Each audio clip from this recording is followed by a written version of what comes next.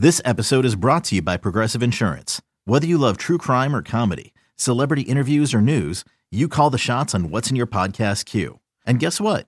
Now you can call them on your auto insurance too with the Name Your Price tool from Progressive. It works just the way it sounds. You tell Progressive how much you want to pay for car insurance, and they'll show you coverage options that fit your budget. Get your quote today at Progressive.com to join the over 28 million drivers who trust Progressive. Progressive Casualty Insurance Company and Affiliates. Price and coverage match limited by state law.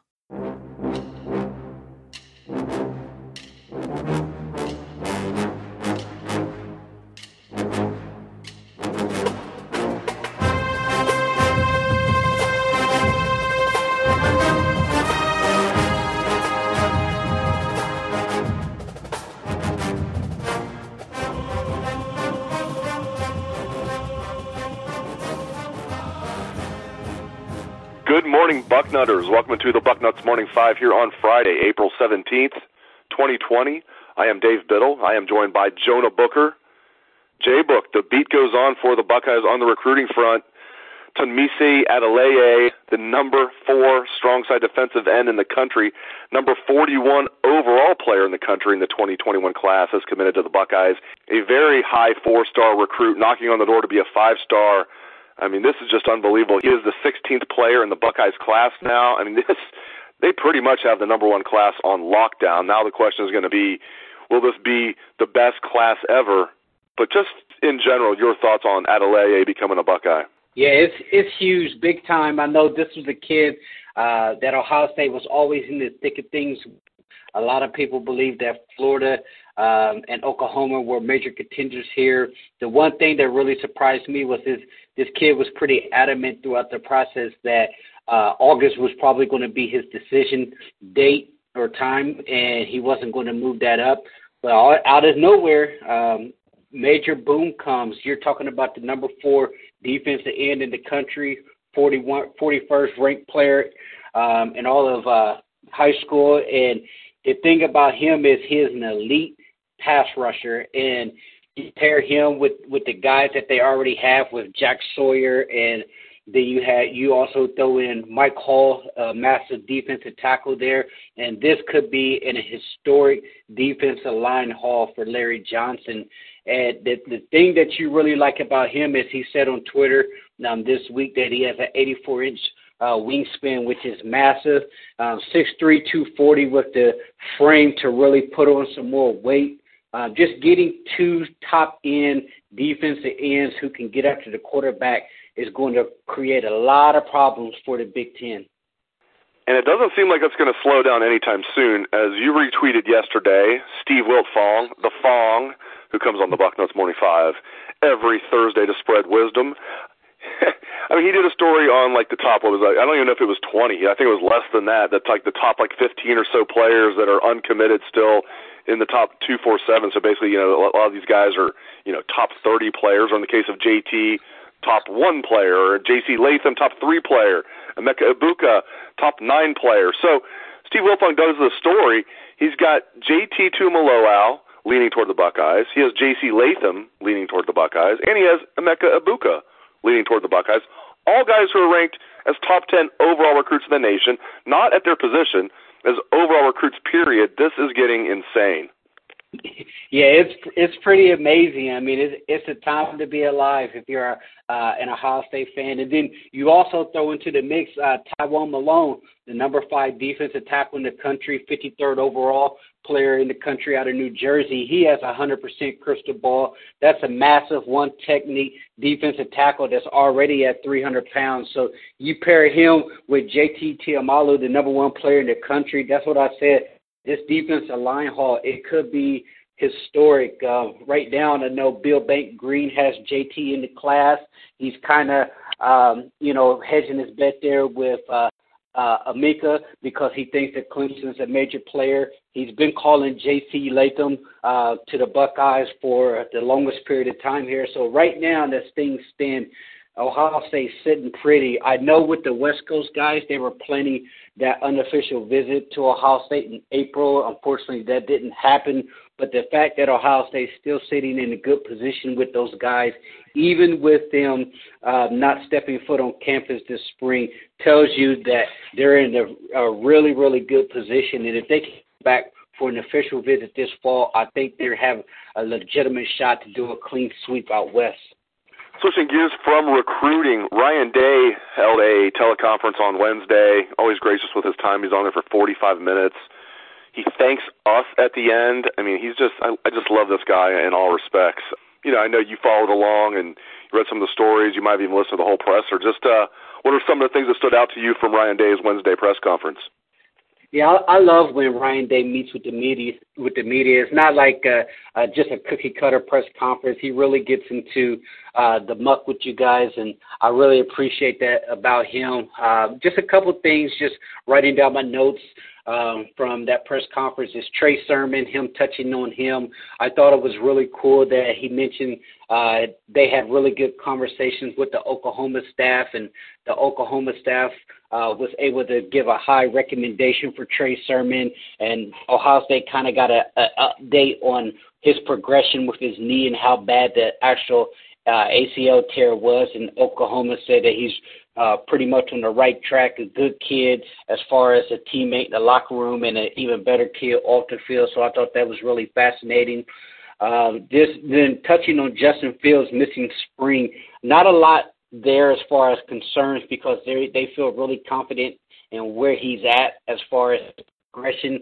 Obviously, you would like to see those live reps in the spring, but they touched on this saying that the guys behind him are the ones who are going to be hurt the most without having those reps. They have continuous meetings weekly with Justin just to make sure that he's doing everything that he needs to do.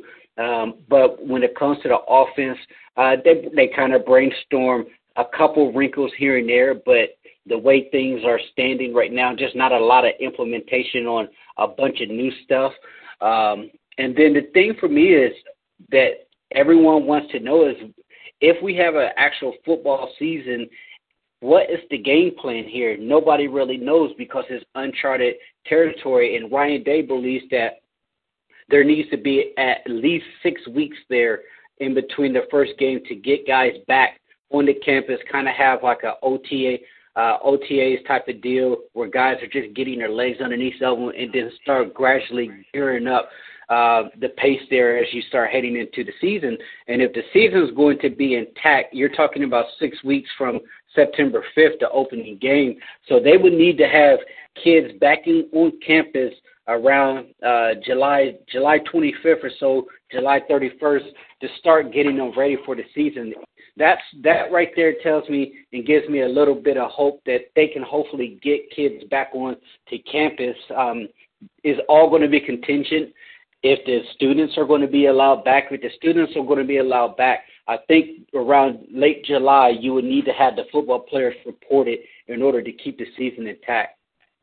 Let's get into that to close the show here. Ohio Governor Mike DeWine announced yesterday that, May 1st, Ohio is going to start to try and slowly reopen things, certain things that have been closed. And, but he was clear everybody still has to do their part. We're certainly not anywhere near out of the woods yet. And then, slowly, pull back on some of the restrictions.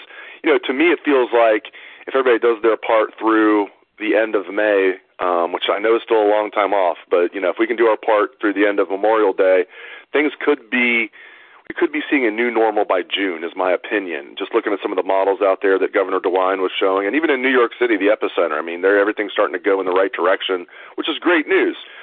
We're just spitballing here. We're not doctors. I follow this pretty closely just because, this is obviously the biggest news of our lifetime so far. But so I've been following it very close. But just to be clear, we're not doctors. But I do want to get your opinion. What do you think, JBook, is the most likely scenario as you sit here right now regarding the 2020 college football season? You think we might see a truncated season? Could it be canceled? Just what do you think is going to happen if you had to guess? I think because we're so far out right now, and it's really hard to speculate. I know guys in the media such as Chris Fowler and Kurt Herbstreit and other people have voiced their concerns, stating that they don't think the season will take place, or if it does, it's going to be modified. But I believe it's a very good sign when you have Ohio having a plan in place to gradually start reopening the economy. And if you look at Ohio, it's pretty much Illinois, Michigan, Wisconsin, Minnesota, Indiana, Kentucky are all kind of joining to gradually start reopening things. And that's the first step there, is just getting things moving in the right direction. For people in the media to be speaking in absolutes about the season potentially not happening, I think it's way too early for that. Let's see how things play out. I know there's been some banter about there needs to be a vaccine before students are allowed back on campus, and I just can't see that actually happen. You know, everybody wants to see a type of vaccine, but not everyone's going to have a vaccine. Not everyone's. Can I jump in real quick on that? Because I have strong feelings about that. I just feel like that shouldn't even be a topic of conversation. I mean, a vaccine, according to all the experts, the earliest we would see that would be March of 2021. What we need to have, I don't think anybody's even said, like, we need a vaccine to open schools. I mean, my wife's a high school teacher. We've been following this closely. What people are saying, though, we need widespread rapid testing. If we get, and who knows if we will, if we get widespread rapid testing, you know, by the time, you know, June rolls around or July or August, things are going to be looking really good. If we don't, things are going to be looking really bad. In my opinion, a vaccine, throw that out the window. We're not even going to have that till at the earliest, the experts say, until March of 2021. I just want to throw that in there. I just feel like widespread rapid testing is what this all comes down to. All right, and to me, the whole vaccine talk is kind of moving the goalposts. The objective, you know, with the stay-at-home order was, let's flatten the curve here so that we're not spreading it. And then you start talking about a vaccine, something that's, you know, needs to go through a clinical trial and everything before it's issued to the public. You can't have the economy and sports locked down until you find a vaccine. So I think they're taking the appropriate steps right now with getting things moving slowly. And I think if people start getting they become more confident in society, that they're seeing like, hey, we're okay to start progressing a little bit forward, then that's where you're going to have talks about sports. I think it's going to take professional sports to lead the way to start opening things up before college, because obviously the professional sports can do the gambit with having games without the fans. You're seeing it over in South Korea and other places where it's already started. So you can do that with professional sports. Once you start getting a taste of that here on American soil, starting to see sports, that bottom line dollar when it comes to college athletics will get thirsty, because the big time decision makers in college sports, they want that money. Football is the bread and butter, and it's going to generate a lot of cash revenue. So if other sports leagues are starting to see that TV dollar revenue flowing in, you better believe that college sports are going to want their taste of that. And I think that's when you're going to start seeing a mass movement from people yearning for college football to be played on schedule. And we finally saw a pro sports league lay out a specific schedule. The PGA Tour is going to come back in June. Hopefully. That's the schedule right now. They're going to come back in mid-June. I mean, I took that as great news yesterday when they announced that. If that happens, to your point, and golf is the ultimate social distancing sport. I mean, I social distance way far away from the green and the holes anytime I play golf. But just in general, just if you're playing golf with somebody, you know, just out of respect, you're social distancing. So I know golf is not football.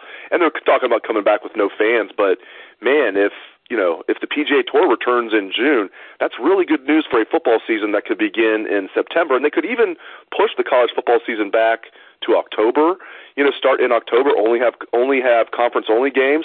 My point is, just to finish the show here for the third time, as I've said that, is I think if we get a PGA Tour in June and then get some of the other sports going, as you've mentioned, some of the pro sports, that will definitely open things up for college, in my opinion, if that happens.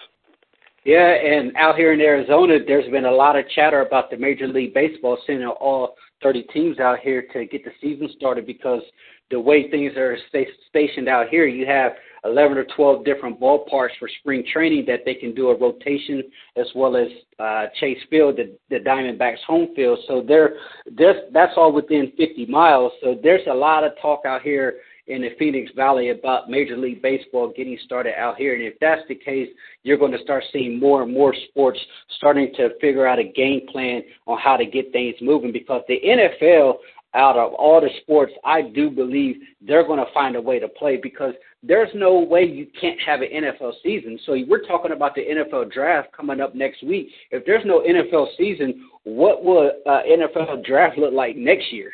When draft selections are determined by how teams finish in the regular season or in the playoffs. So the NFL will absolutely be playing football at minimum. Will college football follow suit?